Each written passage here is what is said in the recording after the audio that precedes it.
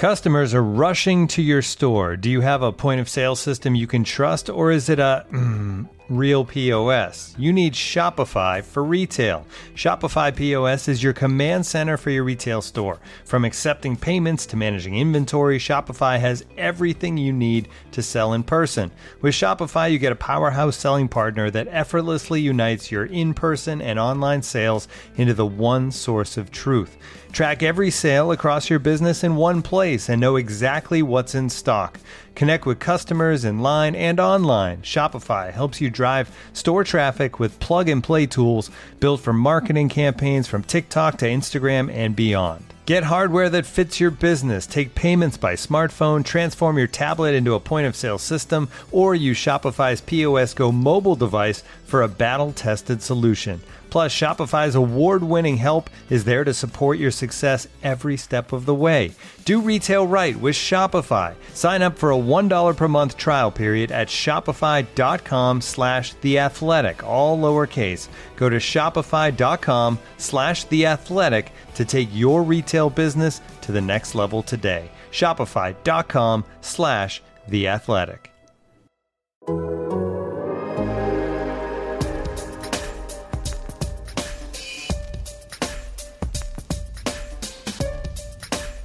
Everybody working up. Everybody's working. With that, time's yours. I can't think of a more fitting back-to-back Chiefs 2020 set of games than to really struggle in virtually every aspect of the game against a team that none of us particularly respect, and then the next week come back and turn Josh Allen back into a pumpkin at midnight. But yeah, sure, why wouldn't that happen whenever the Chiefs played the Bills on Monday afternoon football? I don't even know if this qualifies for Chiefs only play weird games territory. Also, somebody tweeted, I think last week, that doesn't the NFL only play weird games? And I actually think that's a very good take from a listener. But I don't know if this was a weird game or not. But it just sort of felt like the Chiefs were back in business, and I guess it's because, Nate, we actually spent time talking about the Bills this week. That's right. Someone also mentioned on Twitter that the Colts are the weirdest team in the NFL. That is our buddy Kent Swanson from Arrowhead Pride. And Kent, don't you do this. Don't you do this to us. This wasn't quite the weird category in my eyes because... Hell, I don't know. They ran the football 46 times. Yeah, they played another weird game. That's weird. It's weird. It's Chiefs weird. It's Andy Reid weird. Times? I tried. Yeah, dude. The Chiefs only play weird games. They set us up. They set us up for 7 years of Andy Reid football in Kansas City to pull this off on a Monday night when, as I wrote on Twitter, guys, the Chiefs beat the Bills in the fashion most teams hope to defeat the defending champions. Just... Yeah. Ugh.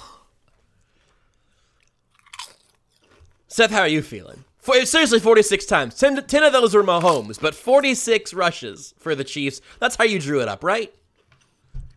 Know what I'm doing right now? Sounds like you're having a snack. Know what I'm eating? A little midnight snack? Buffalo wings. I don't know. Was that it? I'm having some delicious Pringles. Bada bing.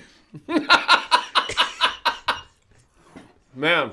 I'm glad Nate gave you that because I wasn't going I know, I could tell. What flavor? Let's He's find always out open. Let's find out. He's always flavorful.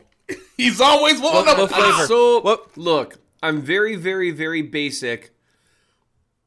Their original flavor. All right? They just are. Okay, I like those. I occasionally crave an original Pringle. Mm-hmm. Anyway. Nothing wrong with that. You know what? Shout out to Byron Pringle, who in limited opportunities, he's making the most of it. Continues to pop. He's gosh. It does not stop. You know, I really did this to myself, so I don't know why And you know what I could do right now? I could open up some Butterfingers in honor of the, man, I really am unhealthily snacking tonight, by the way. I could open up some Butterfingers in honor of the Chiefs' backup tight ends, who just don't catch things. Man, Ricky Seals-Jones! Look, there's so many things to talk about here, but all Ricky Seals-Jones had to do was catch the one thing thrown his way all night, where it's like, Andy Reid's like, look, here's what we're going to do. You're our backup tight end. And so what I do for my backup tight ends is once a game, I scheme them open, and they are open. And all you got to do is catch the ball. And Ricky Seals-Jones, man, you fast. You are a fast guy. And all you got to do is just maybe try to run a little bit. And Ricky Seals-Jones has not been able to play for 5 weeks for the Super Bowl champions. He gets his shot this week, the week after Nick Keizer, who I really do like, by the way, and he's got an awesome last name. So... Who may have threw up on his weird. mom's spaghetti the week before, yes. Yeah. He didn't look calm and ready. There was a lot going on there. But yeah, time was up for him. It was over, plow. Then Ricky Seals-Jones snapped back to reality. He forgot about gravity. He forgot about gravity. Because he thought, if I don't catch this ball, maybe it'll just float here. And it just, dang it. I don't know why I'm starting off like this. Now we only do weird shows, apparently. Here's what. So I will throw it back to you, Josh, just by saying this. Sure. Anyone who predicted, like even me, like I've been a little more pro Edwards-Helaire than some, like people. In general. But it's been more of like, I'm okay with it. Like, I'm not going to, I mean, the entire article I wrote about him pre-draft is like, I won't be mad if they draft him. And now I've suddenly become the poster boy for loving that they drafted. And my take was, I won't be mad. It's true.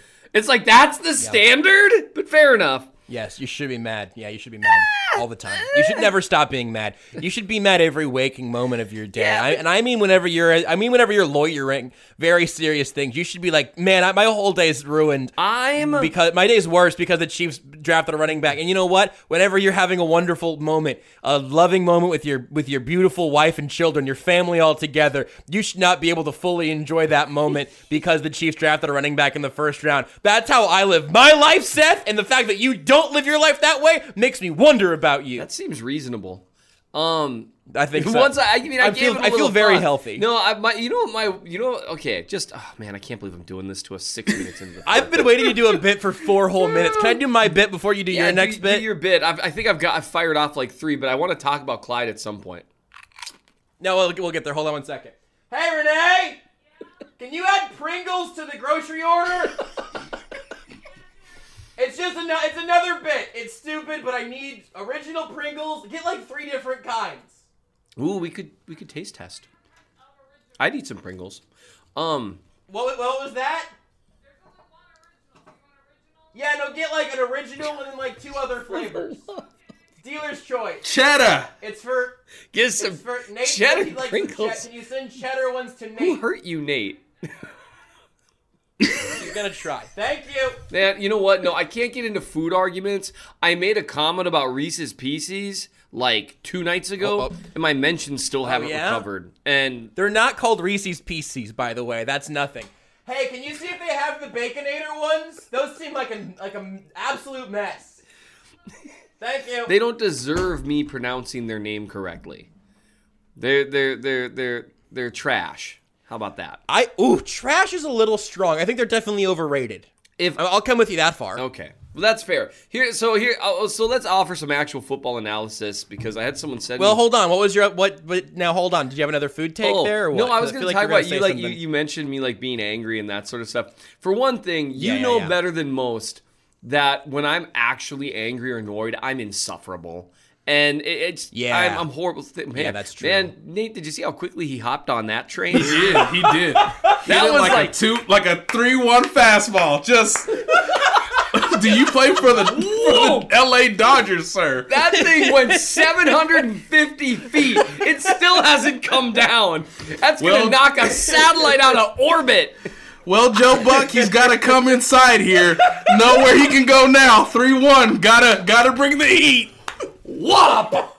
And Bonds just hit it out of the stratosphere because nobody hit homers like Bonds, where like as soon as he swung, you're like, oh my gosh, did that ball vaporize? Like there were times it was literally like, I think that ball vaporized. I think it's gone. Does that count as a home It's run? like that bird that Randy Johnson hit. It occupies the same. It's just that bird and then all of Barry Bonds' home runs, which is honestly really, really unfair to that poor bird because it's just baseballs everywhere. But I was just going to say, my wife made a comment to me once. You know, in the Avengers, you know, they ask, in the early Avengers, they ask the Hulk what his secret is to keep his anger under control, you know? And at the end, he's like, well, that's my secret. I'm always angry. My wife looks at me at that point. She goes, oh, that's like you. I was like, what? Because I find myself to be a pretty gregarious guy. She's like, yeah, you know, it's just always there. I'm like, oh, that's great. So, you know what? Screw you, Josh. I am always angry. So now, welcome to my world. Wow. But yeah, Clyde rushed for like $160. It was awesome. In kind of like a weird way where it's like, oh no, it's rainy and windy. And man, those first couple throws by Mahomes, did they throw the ball? Other than when he was like in a scramble drill, got to convert, did Mahomes throw the ball beyond 15 yards? Like, at all? Like, after the first drive, it's like, nah, guys, this isn't happening. And I know we talked about this last week with the Chiefs, kind of in a similar thing, but like, the Bills never adjusted. It's pretty clear, guys. Yeah. They don't want to throw the ball deep because maybe you should put some guys into some boxes, you know, because how many times in the post game on Zoom did I hear the word light boxes? And then Next Gen Stats was like, you want to know how many light boxes Clyde Edwards-Helaire had? And I was like, I guess, sure, fine. What is, yeah, sure. How many light boxes of 6 defenders or less did Clyde Edwards-Helaire run through with the offensive line? Kind of going to Super Saiyan mode? Like, how? How? But yeah, I mean, they didn't, like, the Bills didn't adjust, and it was just wild, because it's like, hey guys, it's mid-third quarter, still a close game. We talk on this podcast a ton about the Chiefs running the ball on 2nd and long and 1st down more times than we would care to do. You guys want to do a little run blitz? Do a little 3 linebackers in there? Just do some A&B gaps. They just, I mean, I guess you could say in like the last drive, they were like, guys, I think they're going to keep running the ball. And that's how late it felt. Where, like you said, they just didn't adjust. And that was one of those fear of Mahomes games that we talked about, in the offseason and the potential benefits there. And shout out to the run blocking. Like, they were doing some nasty things. And it was just, overall, I think you could see last week irritated them. And there's just so many things to go over.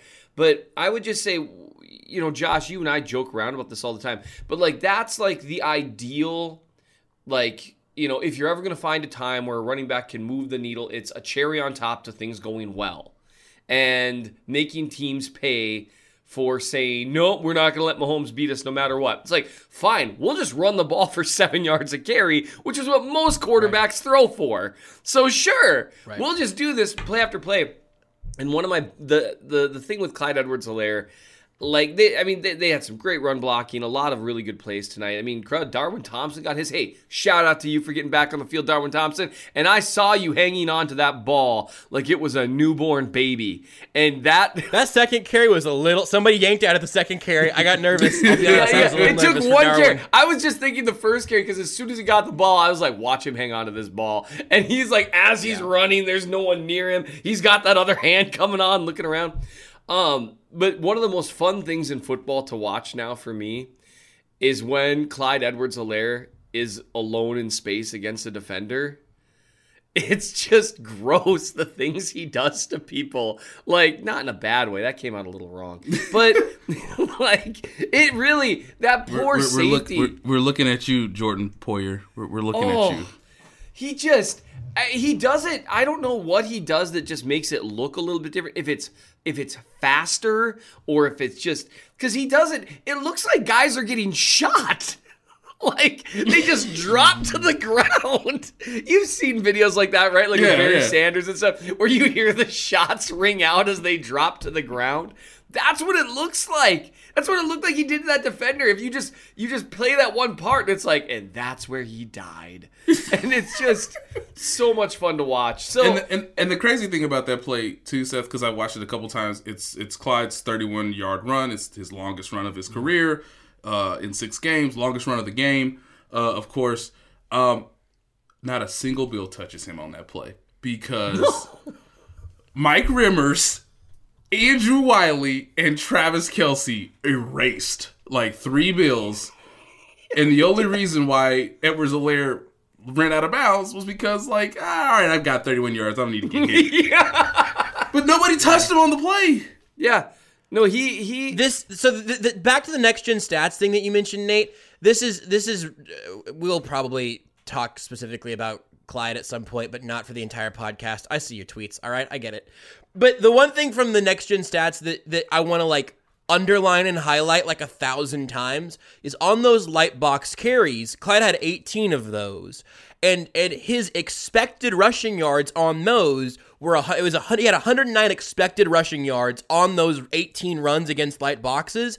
That means that he was expected to get 6 yards a carry against those light boxes, and he exceeded that by 26 yards, so he added some value there. How much is that worth? I don't really want to talk about it. But for me, the thing that is like absolutely bonkers is the Chiefs' offensive line was just like, you could give us, the most average running back in the sport or whatever, and your expectation would be 6 yards as like that per carry, that as a metric. Yep.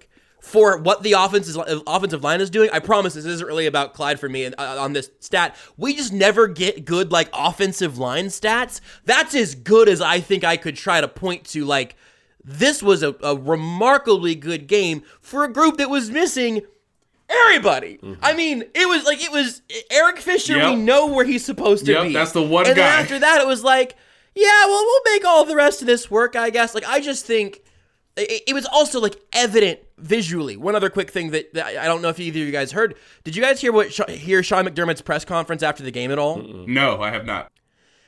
He literally, to what Seth was saying, he was literally saying, like, the pick your poison thing. He used that phrase multiple times, but people were asking, like, did you think about trying to adjust to, like, put more guys in the box or whatever? He's like, well, it was close late in the game. We weren't getting blown out, and if you try to put a bunch of guys in the box against this team, you're going to get blown out because they're dropping bombs over your head. Like, that is a paraphrase, but it is a pretty darn close one to what the head coach of the other team was saying. It's crazy. Yeah, I know. It on most Sundays, I feel like McDermott's right. Here's my pushback on that.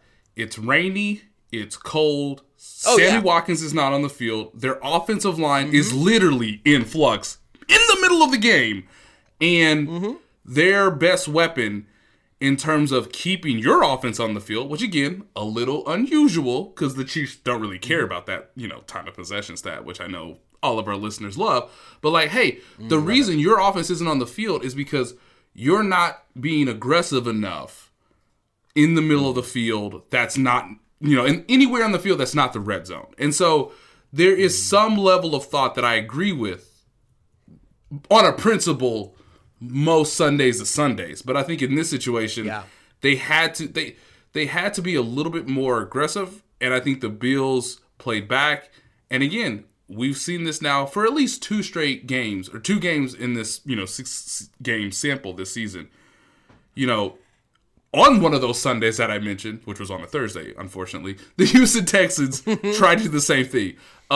That was when the Chiefs were honestly at their healthiest, and they got blown out. So I understand what you're saying, McDermott. Problem is, it's week 6. A lot of things have changed, and Mahomes has shown you now in 2 of the 6 games, I'm willing to knife you in the red zone, and I'm willing to just let my guys do their work.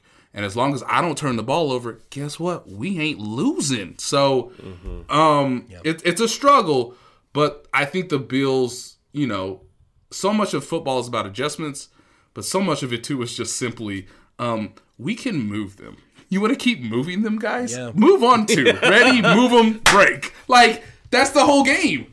I've got an early snap where the double team so the problem with a light box, especially if your linebackers are starting off dropping, which they were.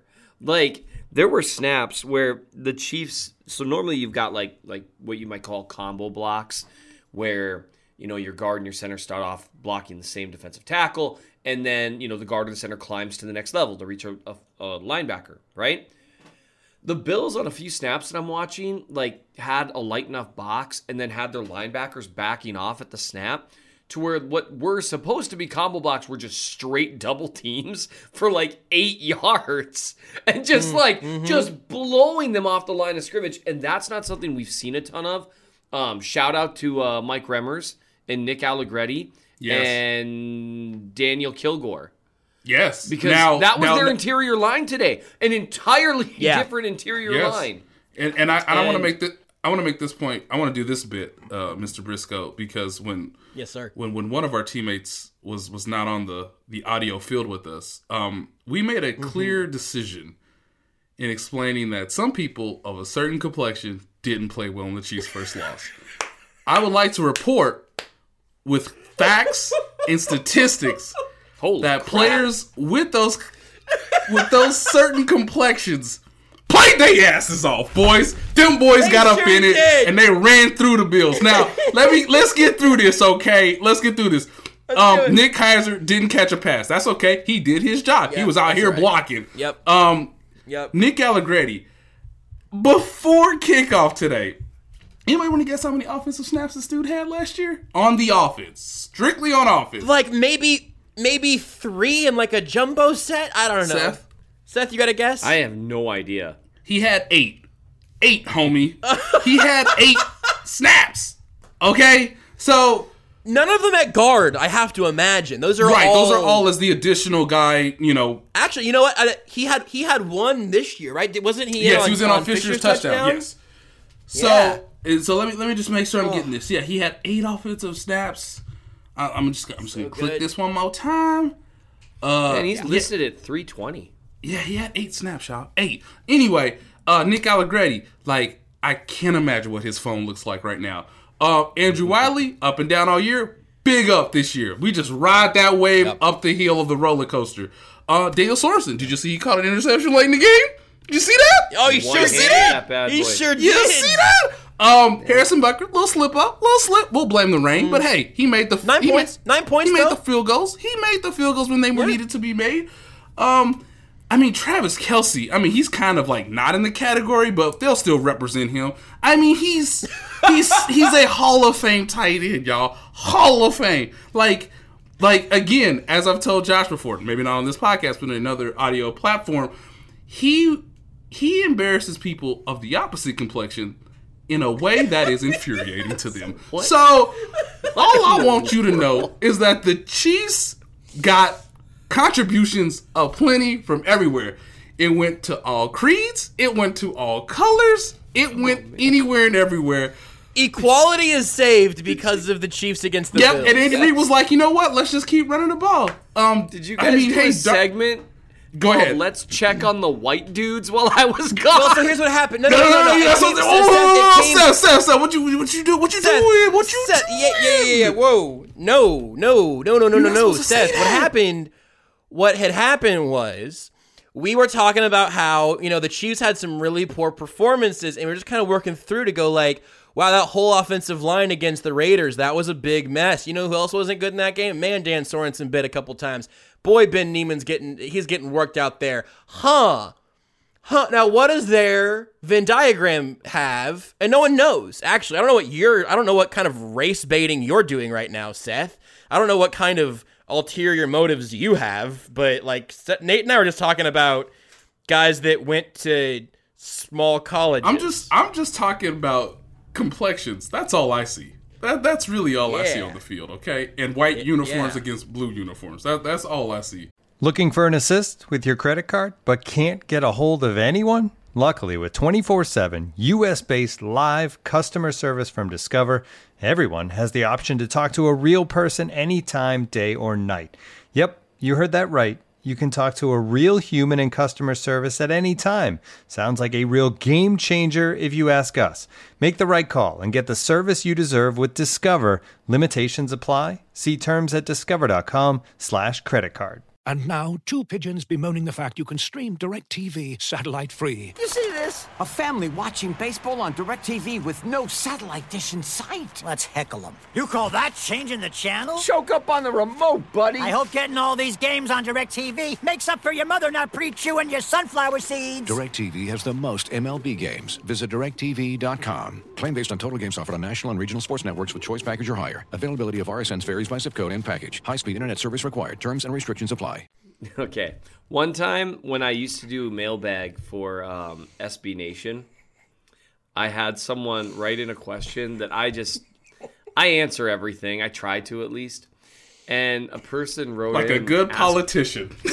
Yeah. I'm so nervous about this. Someone wrote in, in advance, Danielle, I mean, I don't know. You make a judgment call. Oh, boy. I didn't think it was that bad. So a person wrote in. They asked me to populate a pair of teams playing one another, all white people versus all black people in the NFL, and who would win. And of course, because I just wasn't even thinking. Cole Beasley's getting all the yards. All the yards. Cole Beasley, oh, yeah, dude. Well, yeah, Cole Beasley's getting all the targets. Well, no, Adam Thielen's out Cole there. Beasley's also playing slot corner too, I think. But yeah, this is going to be the only game of Julian Edelman's career. He's going to be a boundary receiver, all right? So, anyway, I was just like, my immediate thing was You got Kittle and Kelsey, though. You got Kittle and Kelsey. That's quite a duo. Yeah, you could do some stuff with this. You can do some stuff with this, and if you think Tom Brady's on the league, right?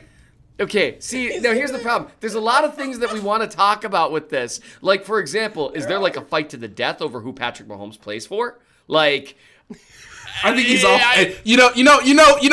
Mel, he's off the board. I can't do it. I'm not playing this game. I'm not off the playing board. This is going team in a bad not allowed direction. to play. So maybe we cut out all like the stuff that I just said. I have no idea how much of this I'm allowed to say. No, that's all it. No, nothing has been edited. Oh, thank goodness! Yay, me. Raw and uncut. So I didn't even. So I was like, well, that's kind of interesting because once you start thinking, you're just like, huh.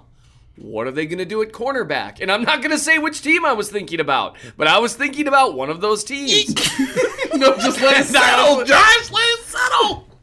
And anyway, so I put a lot of thought into this, and I write like a 500-word diatribe on it, just like this. It's kind of interesting. And I get an email from my editor.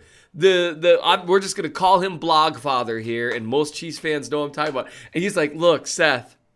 And I can just picture him pausing at his computer as he writes, "Look, Seth, I get where you're going with this, but I can't publish this." And I was just like, well, why not? Oh. Hey, Danielle, can he put that on a podcast? Can he? Yeah, I don't know. All I know is it's more hypothetical, but go ahead. Listen, Seth didn't say which team he's rooting for. Yeah, I wasn't rooting. He's just giving you analysis, okay? He's just looking at the players on the field. The Jimmies and the Joes, okay? Who's the Jimmies? Who's the Joes? I don't know! And so, anyway, I was just, that just rang a bell. If we got to take that whole thing out, I'm really sorry. Because I just, it really started to become really tough, though, when it was like, man, who's going to play cornerback? Yeah. Literally, who is going to do this? Anyway, so Julian Edelman did play a little bit of slot corner for the Patriots for like a blip, I think. I think they had a bunch of injuries one time. Yeah. Hey, Troy Brown did it back in the day. Who's to say one can't play both ways? Who's to say they How can't? long has Jason Sehorn been retired? I think 2003. You're gonna need to so it's gonna be a unretire minute. Sehorn and Lynch and a few dudes, and that's how you're filling out. Hey, let's bring Urlacher off the bench too. Okay. All right, I apologize. Hey, actually, let's not. I don't know if you've been keeping up on Brian Urlacher. Oh, I have, sir. Oh, I have. Jeez. Let's so, not. Anyway, if we want to delete all that, I apologize. All I'm saying is, everybody played well, and that leads to success, and that leads to wins in the win column, and that leads to Le'Veon Bell. I mean, just thirst tweeting out here on a Monday afternoon. You're so right. Oh, the thirst. So right. Just give it to me. I'm so thirsty for this offensive line and for Andy Reid's play calling and for Patrick Mahomes to just hand me the football so gently as I get to the line of scrimmage, baby. Watch how I make a move. You think Clyde's doing this? Wait till you see me. Wait till you see the new 26. The thirst was incredible on Twitter. I don't know if I've ever thought of us having like an X-rated episode of Times Ours, but we have rapidly degenerated to it. Here's the interesting thing to me. If it weren't for the fact that the Titans, who are a very specific kind of good that I think gave the Bills some problems, if it weren't for that game, which was a weird game, right? Really weird game. Everyone right now would be freaking out that the Chiefs, they beat the Bills, and the final score was a little closer than maybe and this is, and Josh, this may be something we should talk about. This is a good example, the fact that the game was still kind of close at the end, as to why this idea of running the ball and dominating time of possession isn't a great way to dominate games, right? Because you still end up with a relatively close score at the end. It's very different from when the Chiefs passing game is dominating and they're up by 20, right? And then the passing game usually leads to the run game as well. Now, again, the wind had to play a role in that. I knew it was going to be a weird game with regards to that as soon as I started watching the pregame, at 3:30 in the afternoon, which was so weird. And I'm watching these guys and their suits are whipping in the wind. And I was like, uh-oh. Because everything I've ever been told is that, rain is pretty bad. Snow actually isn't that bad. Rain is kind of bad, but they try really hard to keep the balls dry. But wind can wreck your passing game. And I think early we saw Mahomes and Allen try to make some throws, and it just wasn't happening. Josh Allen, the best plays Josh Allen made all day were when the refs threw a flag. That was... And I'm not trying to diss Josh Allen. I like Josh Allen. No, that's true. He threw for 122 yards, and this isn't going to be just the PI, but the Chiefs had... Oh, I had it. The Chiefs had... stalling like Seth would do. 68 yards of penalties. And they were crucial penalties too. This wasn't big ones, a bunch of offsides or something that adds to the down distance. But these were converted first downs or took away a touchdown from the Chiefs. Which ball don't lie, they still scored. But it's they were very, very, very crucial penalties. Consistently. It's the only way they move the ball early. But they really, what I was going to say, despite the score being pretty close, and because Clyde tried to go down in bounds, but not quite soon enough at the end there. Yeah. That's bro, you gotta go down. Just go down. And you can, that's not how my guy Clyde works. Have you ever noticed how few plays, when it's not huge defensive linemen? It's how he worked at the end of the first half. He really just flipped those two. Yeah, he really could have. And now Andy Reid also should have called the timeout at the end of the first half. We're nitpicking on something really specific now. But if Clyde would have just stepped out after getting 9 instead of trying to get that 10th yard with a minute left, and then not gone out of bounds at the end of the game, this would have been a little less stressful. Probably. And that whole thing, I got to tell you, that the end of the second half was oh, Andy, no, we've come so. I had some flashbacks. Yeah, this is if you're dating a meth user. And they've been clean for... Nope, we're not doing that. Hold on. Hey, Renee, Seth wants to talk to you again. I don't know. Okay, no, I specifically said that just to not go that route. But let's say it was a relapse, okay? It was a relapse. Relapse happens. It's part of recovery. And that's what happened to Andy tonight at the end of the first half. He had a little bit of relapse with his timeouts. And his friend Clyde brought her to a party and absolutely shouldn't have. He tempted him. Yeah. His friend Clyde, he's been hanging out with a bad element. You are who you hang out with. Your mom and dad told you this, and it's true. Man, that is true. It's so annoying. Mm-hmm. Parents were right about everything. Mm-hmm. And it ended up not mattering. But had they stuck that field goal and had Butker missed that one at the end, I would have been a little perturbed. Yeah. Although I just don't see, once they had to throw the ball, they had one good drive from Josh Allen where they just blitzed the daylights out of him. And he's you know what? I'm going to make 4 correct reads this game. And they'll come back to back and we'll score. And hey, again, shout out to Cole Beasley. But they really did, I don't want to use the word dominate because, again, there were some tense moments at the end, but they really controlled that game throughout. And I think, Nate, you said this is how people think, or this is how analysts tend to say it, depending on who you talk to. This is how they say you need to beat the Chiefs. Yep. Because you can't, unless you've got an elite quarterback, it's stupid to think you're going to trade punches with them. I suppose the Raiders pulled it off. The Raiders did, though. Yeah, I would argue. I mean, I think Derek that Carr the elite? wisdom is to play this way. There it is, and there it is. Tale as old as time, song as old as rhyme. Is Derek Carr elite? I think that should be a larger argument. Anyway, but you're right. I think the conventional wisdom is what you were saying. Yeah, is that you can't trade punches with them unless, and this I think would go to the Raiders, you've got a great game plan and you've found some tells. Right? Because we've seen them now against the Bills. And look, Josh Allen's a good quarterback. The Raiders knew some stuff. They had figured out some crap about the Chiefs' defense. And I think that's almost beyond question at this point. Right. When you look at how many big plays they gave up in one game. And in 5 other games this year, haven't given up a single play that big. Right? At a certain point, hey, shout out to you, John Gruden. You clearly spent an inordinate amount of time studying the Chiefs' defense, and you found some stuff. Good for you. Right, and remember the Raiders had what some people will call a kitchen sink game, a gotta have it game. Can't go back to Las Vegas without this win game. Not the same scenario for the Buffalo Bills. Yeah, no, the Bills didn't have that. The Bills were not looking to circle the stadium and take a victory lap if they won. I cannot believe that. I'm still irked about that. I still have Raiders fans in my mentions talking trash, and I'm being as friendly as possible. I'm like, hey, you do you. I remember being the little brother in the rivalry. You do your thing. Whatever. But anyway, the overall point being that the Chiefs took a game plan that is supposed to work against them and just said, well, I guess we'll just do it. And it's kind of like, It's kind of like, you remember X-Men Days of Future Past? Wow, that was quiet. Woo! That was silent. No, keep going, man. Do you think?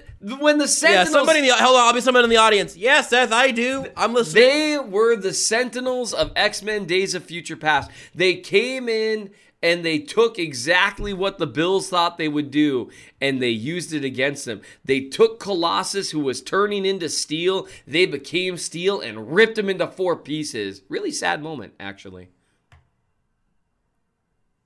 I hate both of you so much right now. I swear to God. I don't think this is our fault. It's all in love. I purposely did this in love, just purely out of love for you, sir. Let's talk about a couple specific things here because I feel like we've done some very good big picture stuff, or at least we've done some big picture stuff. But at the jump, Kilgore's playing center now, who we've maybe mentioned his name 3 times in the history of this podcast, like when they signed him and then maybe twice after, then randomly. After the game, Andy Reid says Austin Ryder has a sore knee, but he was active. So, Nate, you can tell me what you think about that. He was a full participant in all 3 weeks of practice. Now, the Chiefs medical staff, I just want to be clear, the Chiefs medical staff clearly have more information than we do. Maybe they had scheduled this even before even before they played the Raiders. I was thinking about this earlier tonight, because they didn't find out that they were playing the Bills until after their game against the Raiders, because the league makes a decision in the middle of a football Sunday. It's really unfortunate. My name is Bill Belichick. Because they did that, I wonder, a lot of times some teams will say, and Andy has alluded to this before, but hey, if we have a short week, or because things are just chaotic because of, 2020, hey, if Kilgore is starting to learn the offense, if he's starting to get into a rhythm, if we're starting to, sprinkle him in with the first team in some practices, hey, if you give Austin Ryder a week, maybe that knee injury does not become more problematic, where it's hey, maybe he's out a month versus out a game.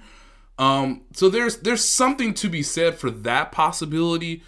Because, again, I don't think Austin Ryder's been bad necessarily. I just think that he hasn't been, as Seth would say, he hasn't been Mitch Morse, but that's asking a lot.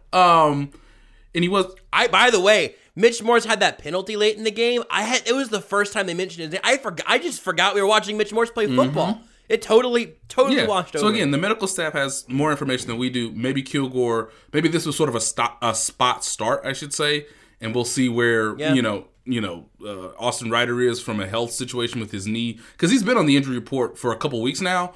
So we'll see if that actually gets him a little closer to fully health and he reclaims his starting spot, or if they look at the tape and say, "Hey man, let's run this Kilgore guy out here one more time, see if we can get some more production." Based on how they played. But again, it's interesting to me that the offensive line really didn't take off, which is what I'm about to say is wild. The offensive line did not take off, y'all, until, as commendable as it might be, Mitchell Schwartz was like, I gave it a go on the first drive. Nope, I don't need to push this. I don't want to make things worse. I'm gonna head to the locker room. I tried to give it a go. Can't do it. My back is getting worse. I think, Seth, you were one of the first people to tell me, like 3 weeks ago, dude don't look right on film. And you can match it up to stuff he was doing in January, and there's some validity to it. Now we know why, because he has a back injury. So he comes out of the game. Mike Remmers goes to the right side as the tackle. They obviously bring in Allegretti, and then Kilgore starts mashing individuals. So it's going to be hard to fully understand this, and I'm sure our great film guy Seth is going to break it down. But I would kind of like to see another sample size with this group, just to see how repeatable it is moving forward. Because I'm not saying I don't want to see Mitchell Schwartz play football. He's excellent when healthy, but I am intrigued by what this 5-man lineup did, comparable to anything we projected back in like August, even before we knew, even before July, before we knew Laurent Duvernay-Tardif was going to opt out because of the coronavirus. Hang on, hold on. So once Schwartz went out, they had literally 4 new dudes out there. Just about. Right? This is what I was saying. Not Wiley. I've gotten this wrong. Yeah, because Wiley. Not Wiley. I got this wrong on the post-game show on 810 for 3 straight hours. Wiley was the left guard last year, but he's been at right guard this year. Osemele was playing left guard. But the other thing with Ryder is, like, if he wasn't that hurt, couldn't he have played? He could have played center and kicked Kilgore to left guard. I don't know. Here's the thing. I'm gonna be honest about Allegretti real quick. I thought Nick Allegretti might have been on that Khalil McKenzie track of just like no one can see him until like year 3, and clearly he's gotten a few reps, so the Khalil McKenzie track's probably not fair. But like the interior line looked the best it's looked all year, and that was with Mike Remmers replacing who I would have said was the Chiefs' best offensive lineman. Yes. I don't know. Explain it. Go ahead, Seth. Explain it. Explain it to me, Seth. Well, you see, football is a lot like an egg. You think that you can figure out what's going on by looking inside it, but all you do is crack it, and then it's broken. Nate types so loud. So okay, honestly, just doing a little editing before you read it on a little website I like to call theathletic.com. What? So it's an interesting thing because, you take out Schwartz and you swap him with Remmers, who is objectively not as good a player. However, Schwartz hasn't been playing like himself. Although I will say, after I rewatched the Raiders game, he got a lot of undeserved criticism after that game. Now, he did lose a little more than he normally does, but Fisher was worse than he was. Wiley was worse than he was. Once Osemele went out of there, Remmers was worse at left guard. Everyone was worse in pass pro than Schwartz against the Raiders. Tell it like it is, Mr. Kaiser. He's gotten some unfair criticism because Mahomes did have some struggles in the pocket, but he is moving differently. And look, as a guy who has had, and I don't know what's going on with Mitch Schwartz. I don't. They're saying back. I recognize that walk. When he was walking off the field, I've walked that walk. And back problems suck, man. They stink, man. They stink so much. Yeah. I have lived that life after working in the oil patch where I would sit, years later, I would get home from work and I would sit in the driveway for 10 minutes, 15 minutes, just because I knew how bad it was going to hurt getting out of the car. right? And just and so I just had to psych myself up. So, I mean, he looks like he's just moving a little whatever. Maybe a little rest would do him some good. And here's the interesting thing here. They didn't know what would happen. I know they value Mitch Schwartz at close to Travis Kelce levels, right? He is such a huge part of what they do. And I think maybe the thought process, plus he is a tough dude. For him to say, I can't go, can you imagine how his back must be feeling? Right. Because that dude is tough. I would think, and I could be wrong here, I would think maybe part of the thought process they've had is, man, we can't really sit him. Because we need that level of play at right tackle. But let's say if it's not too much of a drop-off right now, and maybe even an upgrade at run blocking, because Mike Remmers is a big dude. And Mitch, that is one area he has not been run blocking well this year. Maybe they can survive for a little while when they didn't think they could. And then in the meantime, you've got guys like Allegretti who came in and he played really well. Now, one thing to take with a grain of salt. Remember how the offensive line, a very different looking offensive line, dominated the Texans. Mm-hmm. Yes. That was literally the next thing. Competition matters, and the Bills, for all their reputation, have not been good this year. I think they're 22 in run defense DVOA, 24 in pass defense. Their pass rush hasn't been as good. They just haven't been nearly as good this year on defense. And so I think there's a real far cry between doing this against the Bills and doing this against, the Chargers or, another team that's given them a hard time. But it was interesting seeing them adapt. As you've probably heard by now, we've teamed up with BetMGM this season. We'll be using BetMGM lines to make all of our picks, and we'll have special offers for our listeners each week. If you haven't signed up for BetMGM yet, use bonus code The Athletic, and you'll get a 1-year subscription to The Athletic, plus up to a $1,500 first bet offer on your first wager with BetMGM. Here's how it works. Download the BetMGM app and sign up using bonus code The Athletic. Make your first deposit of at least $10. Place your first bet on any game and claim your voucher for a 1-year subscription to The Athletic. See BetMGM.com for terms. U.S. promotional offers not available in D.C., Mississippi, New York, Nevada, Ontario, or Puerto Rico. Gambling problem? Call 1-800-GAMBLER. Available in the U.S. Call 877-8-HOPE-NY or text HOPE-NY 467-369 in New York. Call 1-800-NEXT-STEP in Arizona. 1-800-327-5050 in Massachusetts. 1-800-BETS-OFF in Iowa. 1-800-270-7117 for confidential help in Michigan. 1-800-981-0023 in Puerto Rico. First bet offer for new customers only in partnership with Kansas Crossing Casino and Hotel.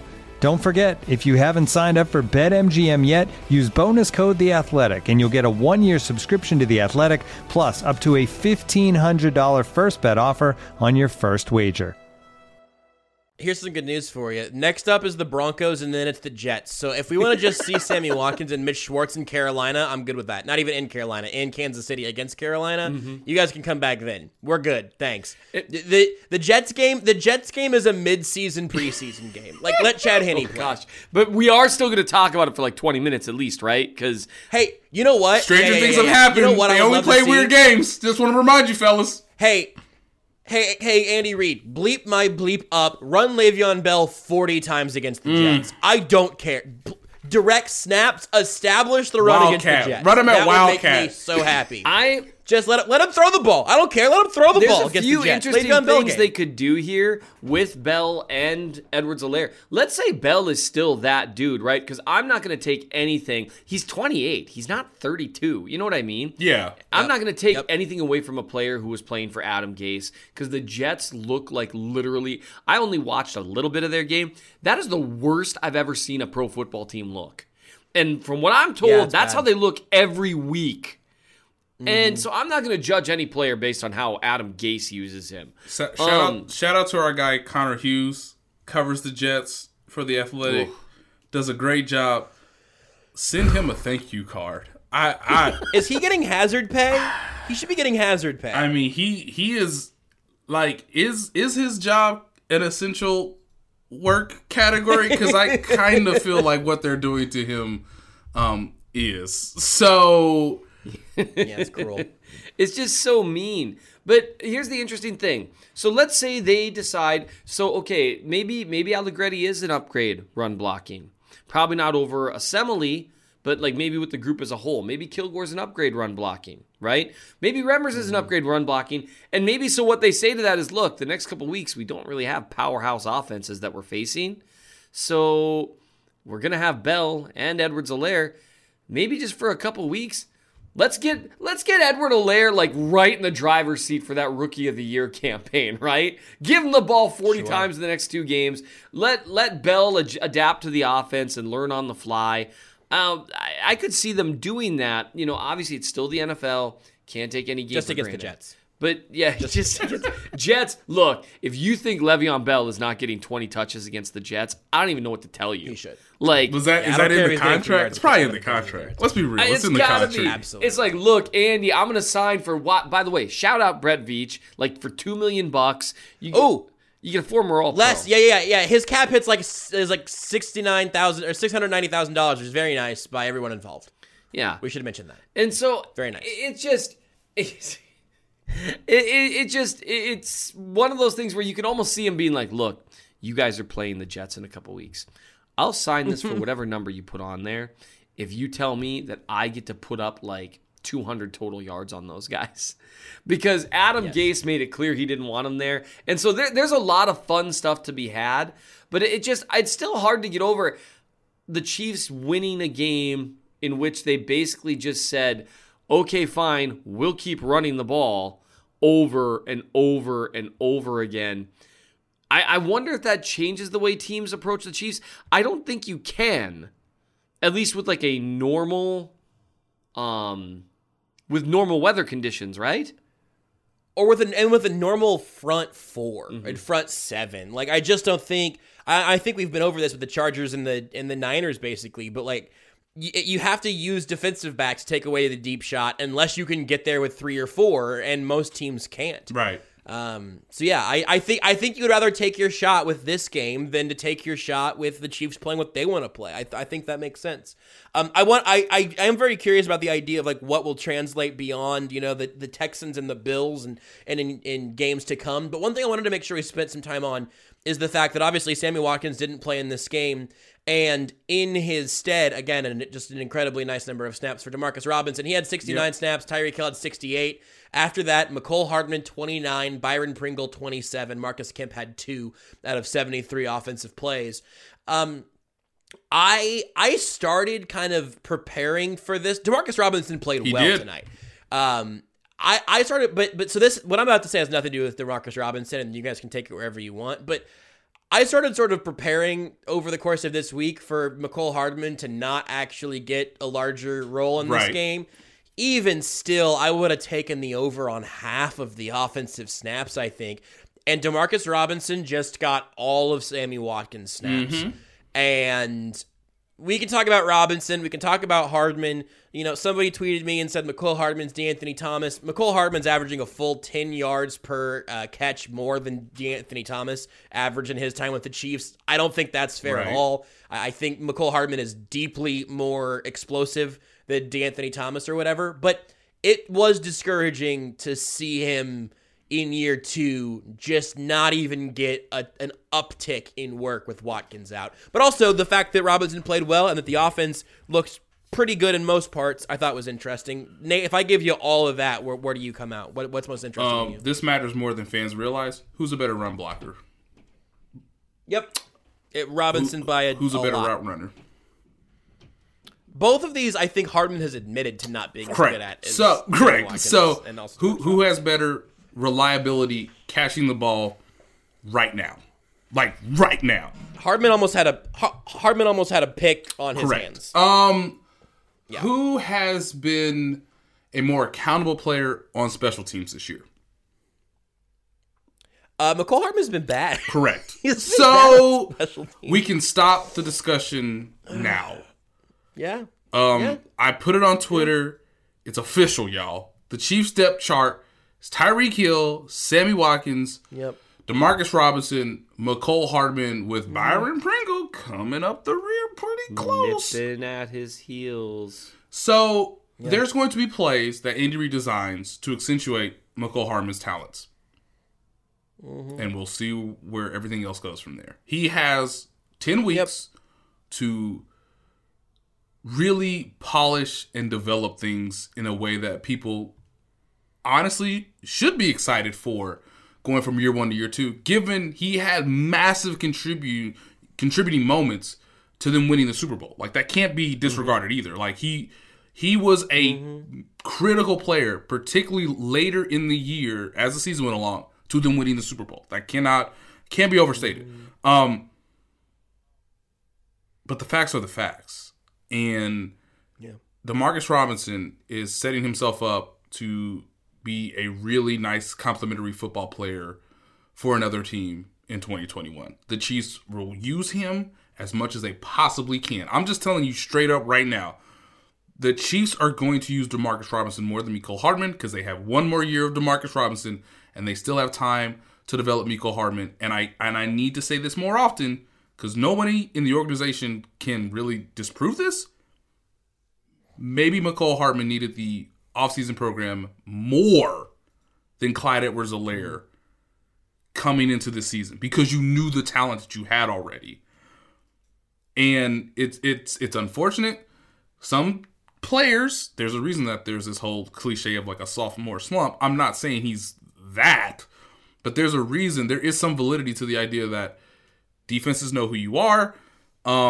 You may not improve as fast as you or the organization wants. And so as of right now, moving forward, I think we should all expect DeMarcus Robinson to get more opportunities in the next month as obviously Sammy Watkins is out. Maybe another game. Maybe they bring him along slowly as well. And I just think that's the discussion. Like, there's really no wiggle room. There's really no argument anymore because the team has kind of told you where he stands right now considering what we're seeing on the field. Seth, what do you think about all that? I mean, look, I really thought Hardman was going to break out this year. I wrote a lot about him last year, and I still say you can watch his film from last year and watch his route running and timing improve as the year goes along. Mm-hmm. And I just haven't seen anything from the end of last year to this year. And that's unfortunate. You know, I mean, I've watched him a little more closely. After the first couple weeks, people were kind of complaining about him. I said, I don't know. I haven't really watched him. But he's also having little moments. You know, he's dropping some passes, right?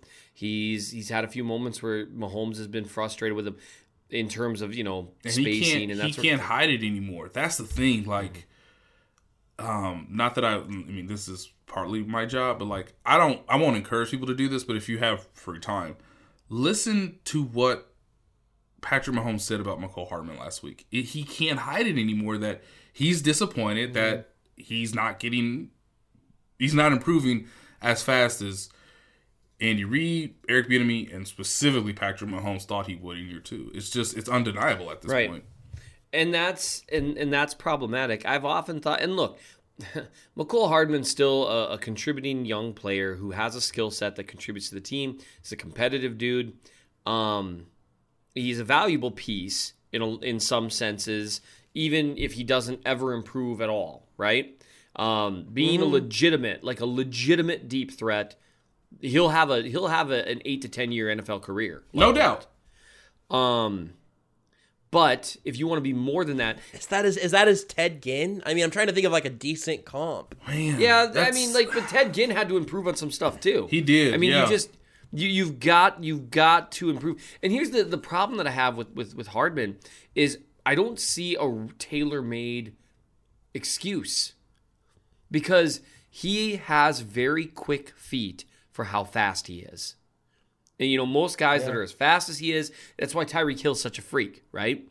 Most guys that really, when they get going, have that sort of crazy speed, they're striders. They can't get really quick in and out of breaks. Mecole Hardman can. And he's not, though. He's not exactly where he's supposed to be.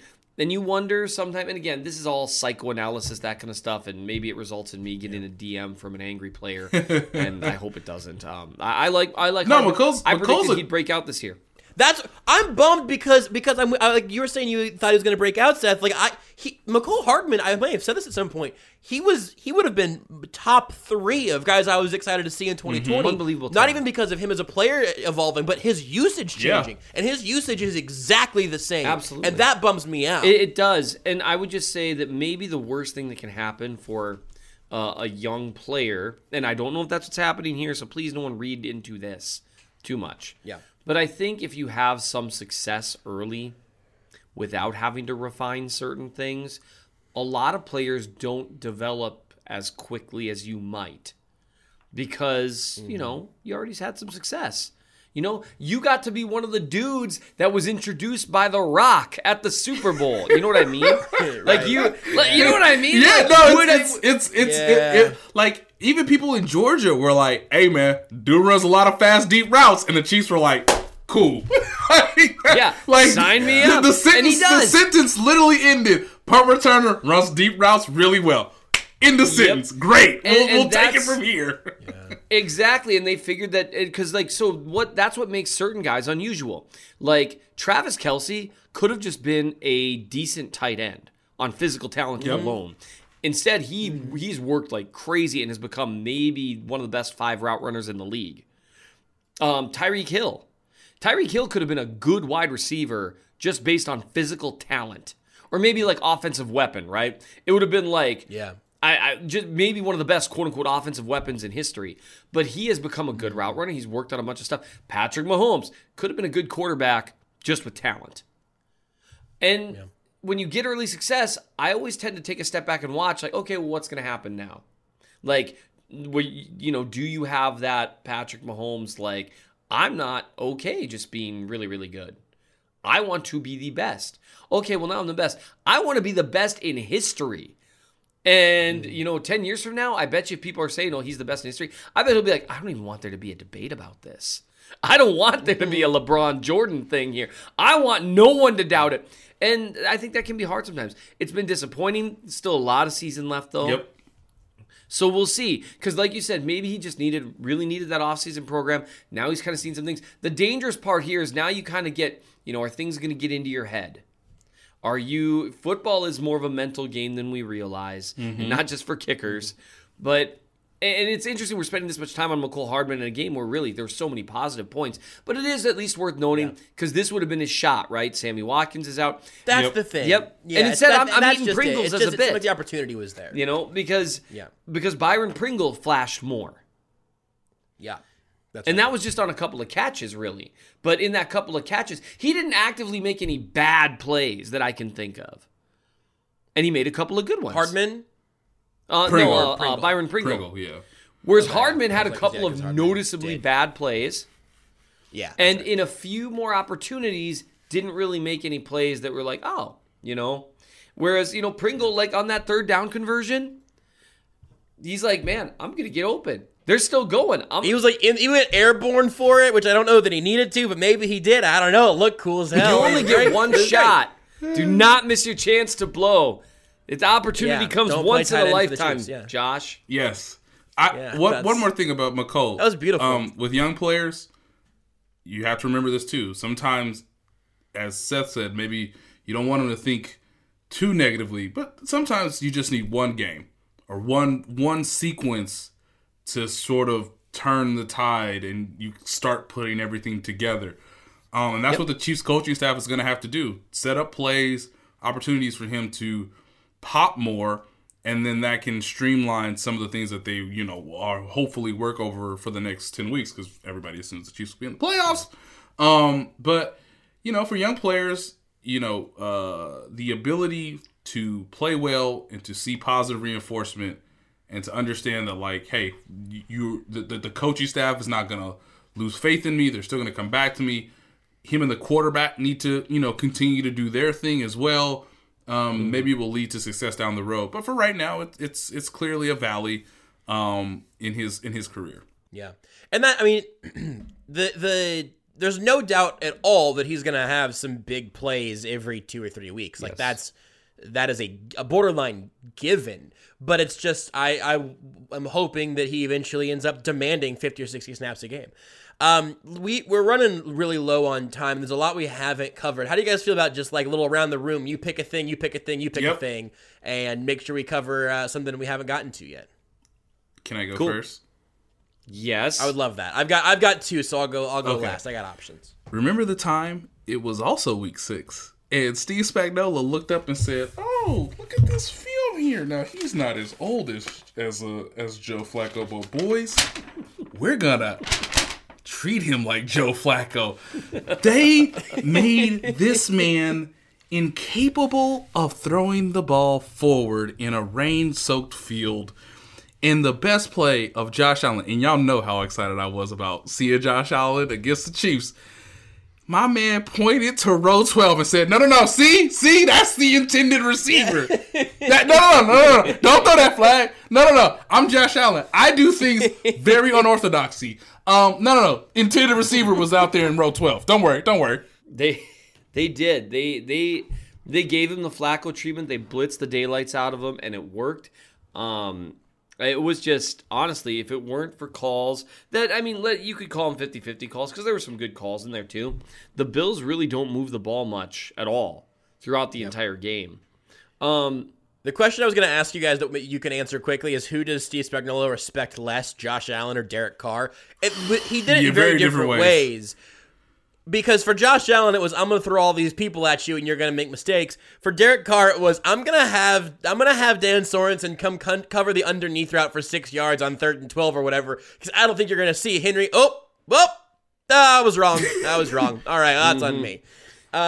Who does he respect less? I think he respects Josh Allen less. I bet I'm only saying that because now that Derek Carr game has happened. And so it's like, oh, okay, that's my bad. In the prep week, who did he respect less? I think I would say Derek Carr. I would say Carr. Yeah, based on history, yeah. And it bit him. Anyway, I think for me, something interesting, just worth noting, Devin Singletary can really play.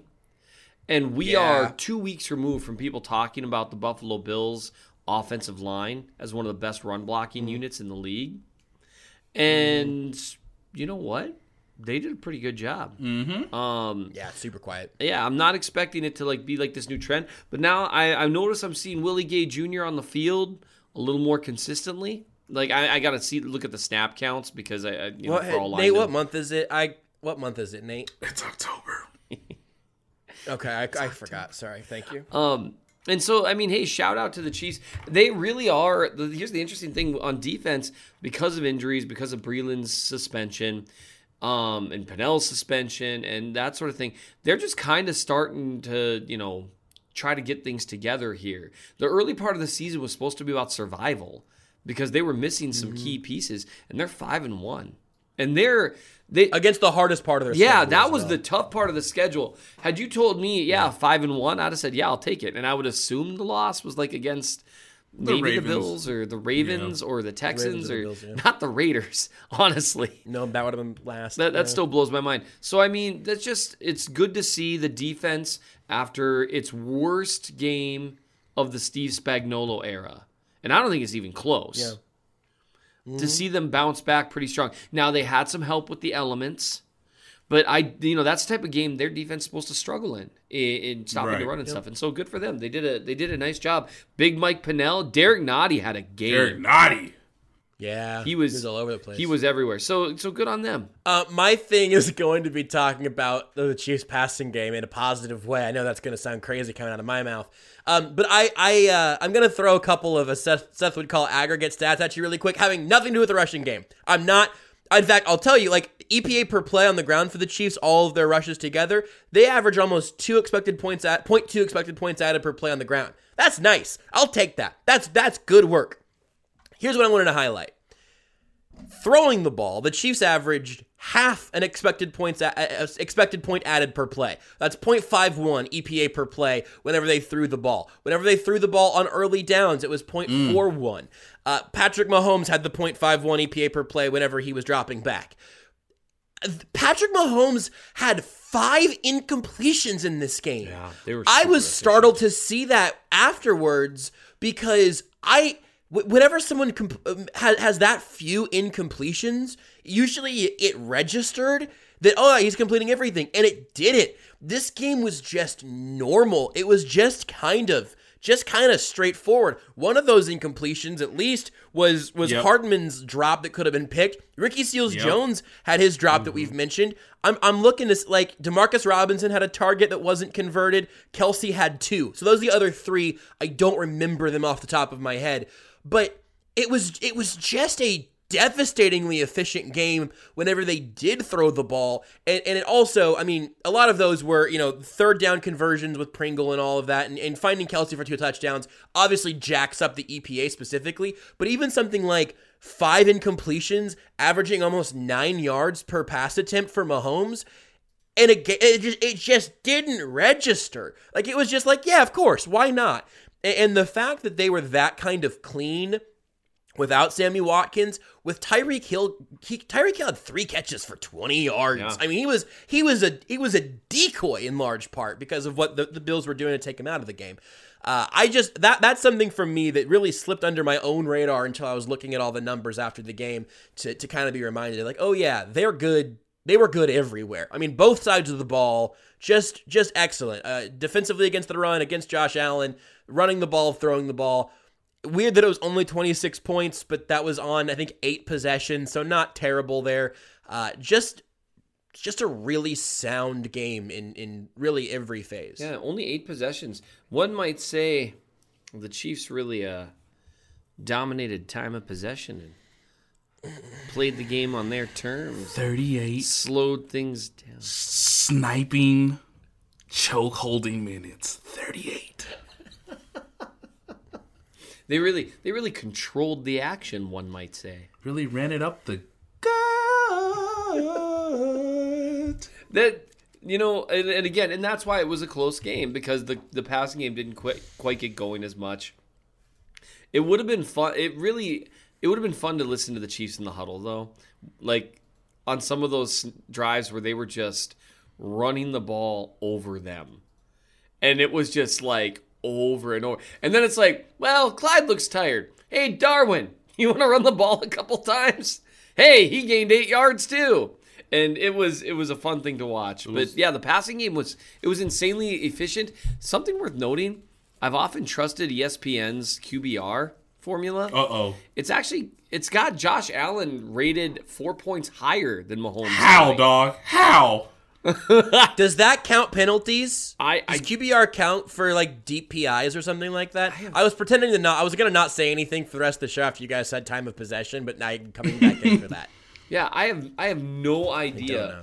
So that was just an interesting thing. But it was another 81. Here's a final stat to give. I know we're on our way out the door. I retweeted it because I just think this is amazing. I got Pringles to eat. Hurry up. So the here's the stat. Oh, come on, Seth. Where's the tweet? Anyway, so this last weekend, 12 NFL teams didn't score 23 points. So 12 of 30, almost half the league. The Chiefs have scored 23 plus in 41 of Mahomes' 42 games. And the only one they didn't was Indy, and there was a drop touchdown and a fumble, and he was playing on one leg. Yeah, he was playing on one leg. Yeah, he tweaked his ankle, and he was gimping around because he was throwing darts before that. 41 of 42 games.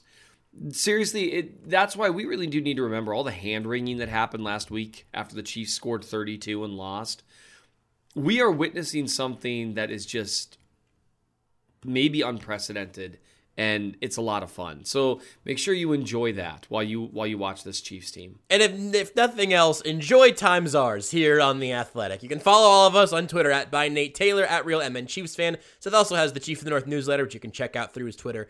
I'm @JB Briscoe. I don't care if you click anything I promote or not. I just need the followers. As Seth put it in a tweet earlier, for the dopamine. I need the clicks for the dopamine. I'm thinking about getting that tattooed on my, it kind of no regret style, just kind of under my collarbone. I need the clicks for the dopamine. So you can do all that there. Also, if you have enjoyed this podcast, we've got really good ratings and a good number of ratings in Apple Podcasts and things like that. And it would be great if you go help us boost those, because other people will find it and can join along for the ride of the rest of this Chiefs season. And don't even pretend to prepare them for the recurring bit of just sort of, checking in on certain complexions of Chiefs players just to see how they're doing. Big bounce back week in that regard. And if they don't like that bit, they're probably not going to like the show anyway. Is that it? I think that's everything. Go to theathletic.com/timesars if you're not already subscribed to Here's a quick 30-second reenactment of the Chiefs sidelines before the start of the second half. Hey, man. Hey, dog. Hey, Trav. Don't you be fumbling out here, dog. Don't you be... Coach, I got it. Coach, I got it. Be easy. I'll get in your act. No. I got it. You want to see me go out there and walk a word? You want to see me go out there and block for Clyde? All right, let's do this. Yeah, let's do this. But before we do, hey, Cameron, get us a picture, dog. Need it for the gram. Big love, EB. Big love, Trav. Let's go get that dub.